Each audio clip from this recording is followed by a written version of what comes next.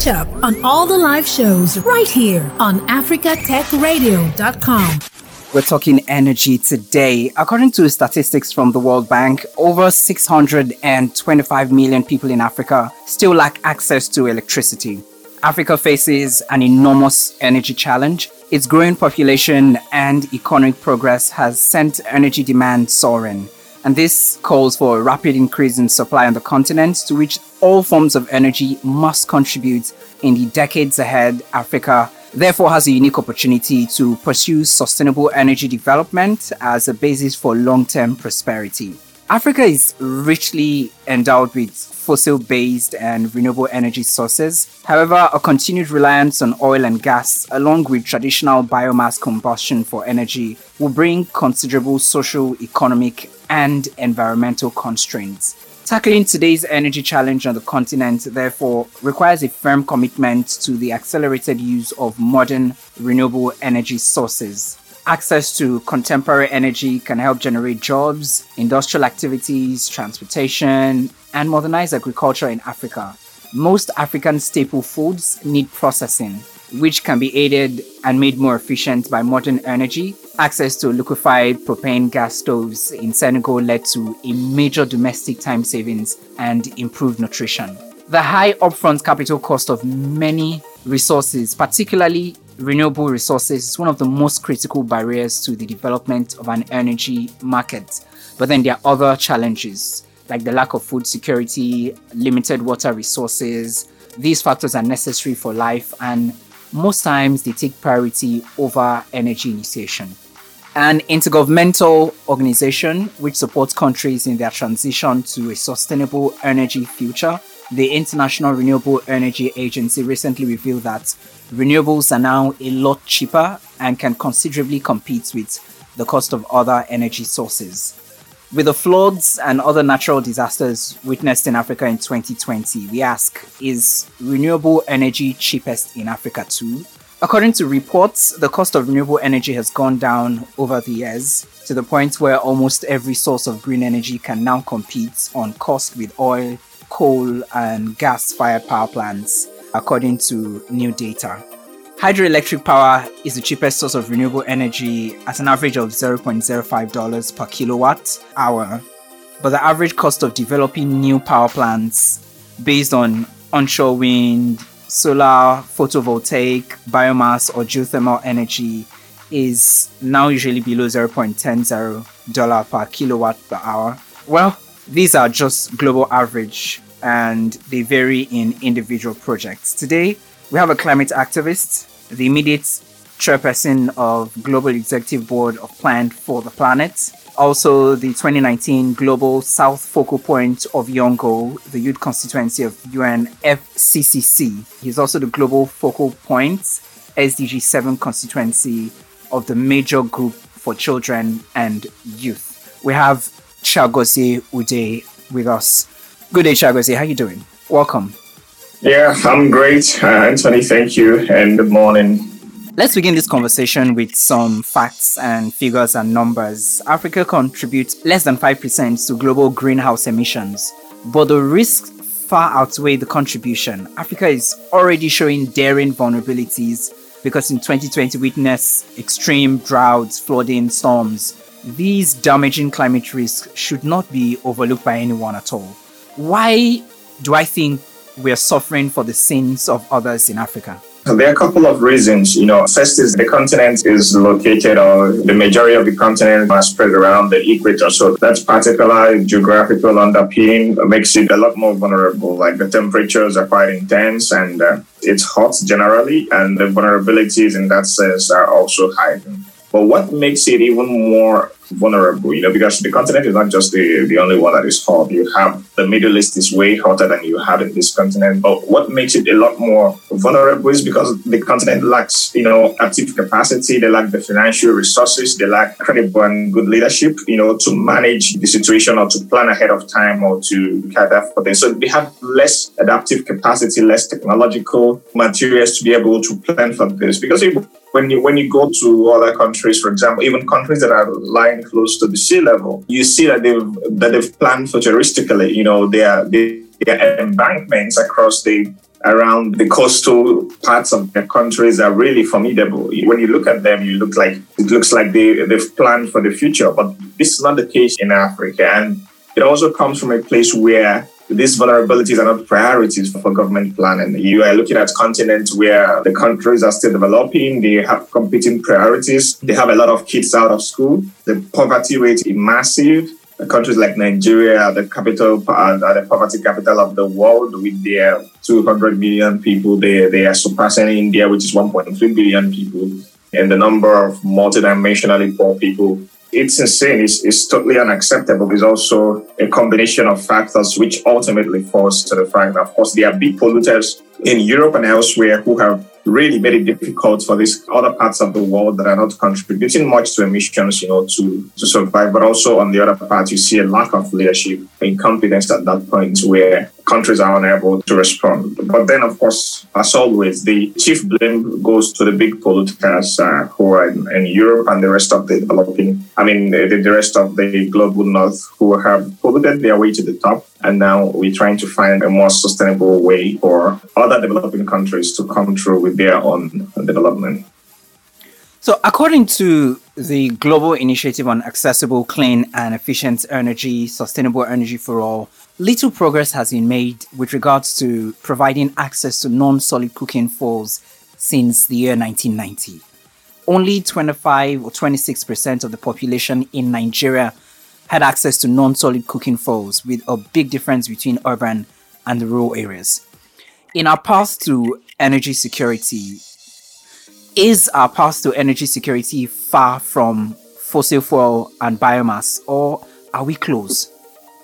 Again, these things lie, they fall and rise on the, when you look at the Clean Cooking Alliance, there's an organization called the Clean Cooking Alliance, which brings, many organizations that are working on the Clean Cooking Initiative to make sure that clean cooking is developed and centralized and it gets to the most vulnerable people who need it the most. So when you look at the statistics, you find that women are the most affected in this part because they are the ones in most African countries that are very patriarchal. They are the ones cooking, they are the ones going to fetch firewood, they are the ones using fossil fuel to cook. And it affects their health system because they are almost always in the kitchen.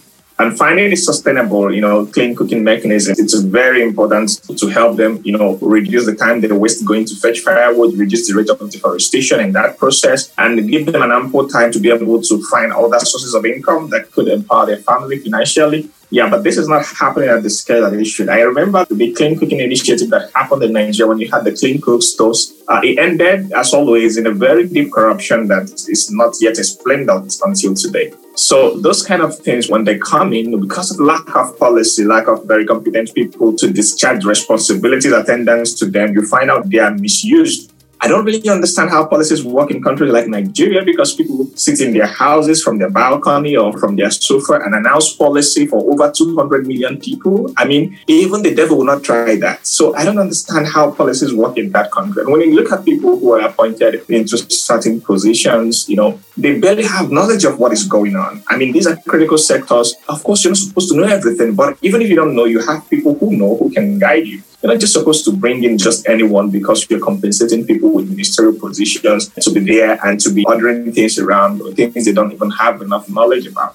So in terms of devolving the energy poverty in Nigeria and the energy security in Nigeria, it's a stark reality, and it's one that is also very annoying and very inexplicable because this country has no excuse whatsoever not to go into a sustainable energy path. If Europe had the sun that Nigeria has, I bet you everywhere would be powered by solar. Even without the sun, they're using solar panels, for a lot of their energy needs. I know from Geneva, where I'm joining you, we have a bunch of solar panels here, and it powers different needs, especially the high energy needs like, using your washing machine and all those stuff. But we barely get the sun here as well. So for a country that gets sun 24 hours, for majority of 12 hours in a day, you are supposed to really, really use the energy resource that you have most abundant and not, focusing on something else. So I think we can make substantial progress, but it falls and rises on leadership. There are policies that should be in place. Sometimes there are subsidies, sometimes there are incentives.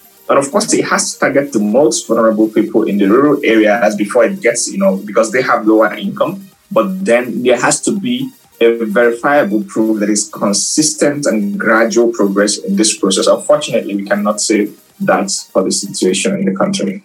Just like other parts in the world, Africans depend almost fully on fossil fuel and solid cooking fuels, but Africa's vast renewable resources and failing technology costs drive double-digit growth in development of utility-scale and distributed solar photovoltaics and other renewables across the country. The recent announcement by Abu Dhabi-based International Renewable Energy Agency sounds very encouraging, but is Africa a part of this good news? Well, of course, to some extent, Africa is. When you look around the globe, some of the largest solar farm or solar plant facilities are within the continent. You look at Morocco, you look at Egypt, the ones they're trying to build. They have amazing, huge facilities that are capable at full capacity of exporting energy to Europe. I know there are talks about either Morocco exporting to Spain and maybe Egypt exporting to any of the countries close by in the Mediterranean over the sea.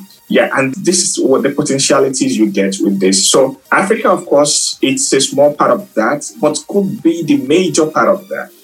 If we have enough technological, wherewithal to upscale our use of renewable energy, if we have the capacity in terms of competence for the technical people, to engage in this art, if we have the policies to drive it, because a lot of things rise and fall on policy, on what the governance of the country communicates. If the country is dedicated to upscaling its renewable energy use, it's easy to implement. For example, in Kenya, the national power providers, it's a private company, but also it's linked to the government. They were very lackadaisical, providing power. They come and cut electricity without explanation. They scale fences, jump into people's houses like criminals and cut your electricity because you've not paid up. Of course, they provide electricity way better than Nigeria, but not at that consistent, satisfying standards for the people. And then now, because of how exorbitant their bills are and how erratic they are, people started switching to solar energy. There's a lot of companies that provide solar energy packages, and companies started growing. In fact, at a point in the last few weeks, the Kenyan government announced a new regulation to impose that people stop pressurizing this solar company to focus on this national electricity company. And people were outraged. In fact, the government had to delete that document in a few hours after it was posted. I'm very interested in that conversation because it shows how much the policies can change. So when the government put pressure on people to stick with the company that they are benefiting from, the people revolted and switched to solar instantly. And then the government came to fight the solar company, and they saw that you cannot fight what the people are going for because you're not even helping them, on their way. And even though they are still middling from the background, but they still fight every day. And that is something that we're going to see around the country. For example, in Nigeria, they announced a 50% tariff increase, which they are trying to deny or accept. Whatever they are doing, they're just shooting themselves on the foot. If we have enough solar energy companies within the country to take advantage of this, we'll find people switching to solar. And the government will be scrambling because these codes or whatever they call them, whether they are distributing, building up or whatever they are doing, they will run out of customers. And once they do that, it becomes a competitive market.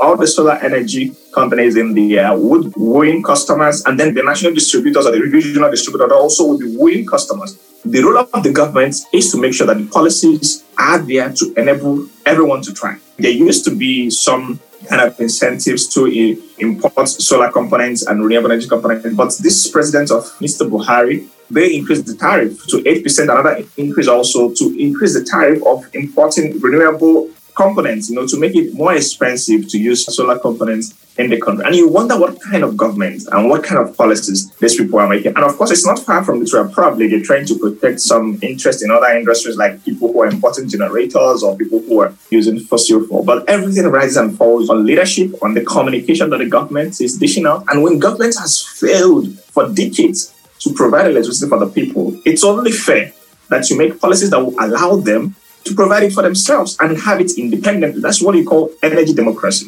So if Nigerians are able to own their solar system and to decide how to use them and when to use them, then the government must have done well in ensuring that they have that power.